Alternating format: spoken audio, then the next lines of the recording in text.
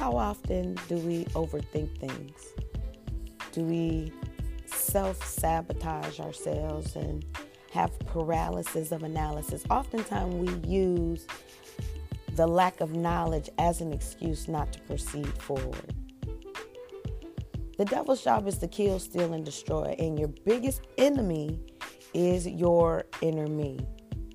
So it's very important that when you get up in the morning, the first 17 seconds of your waking help set the trajectory for the entire day.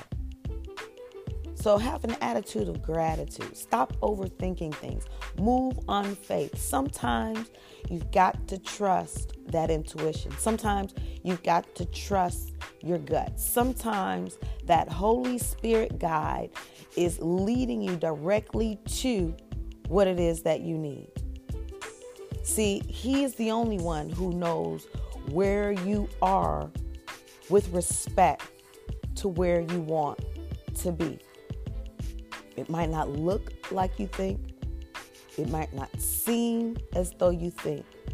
But each and every open door will lead you to another place and close the door of the past behind you.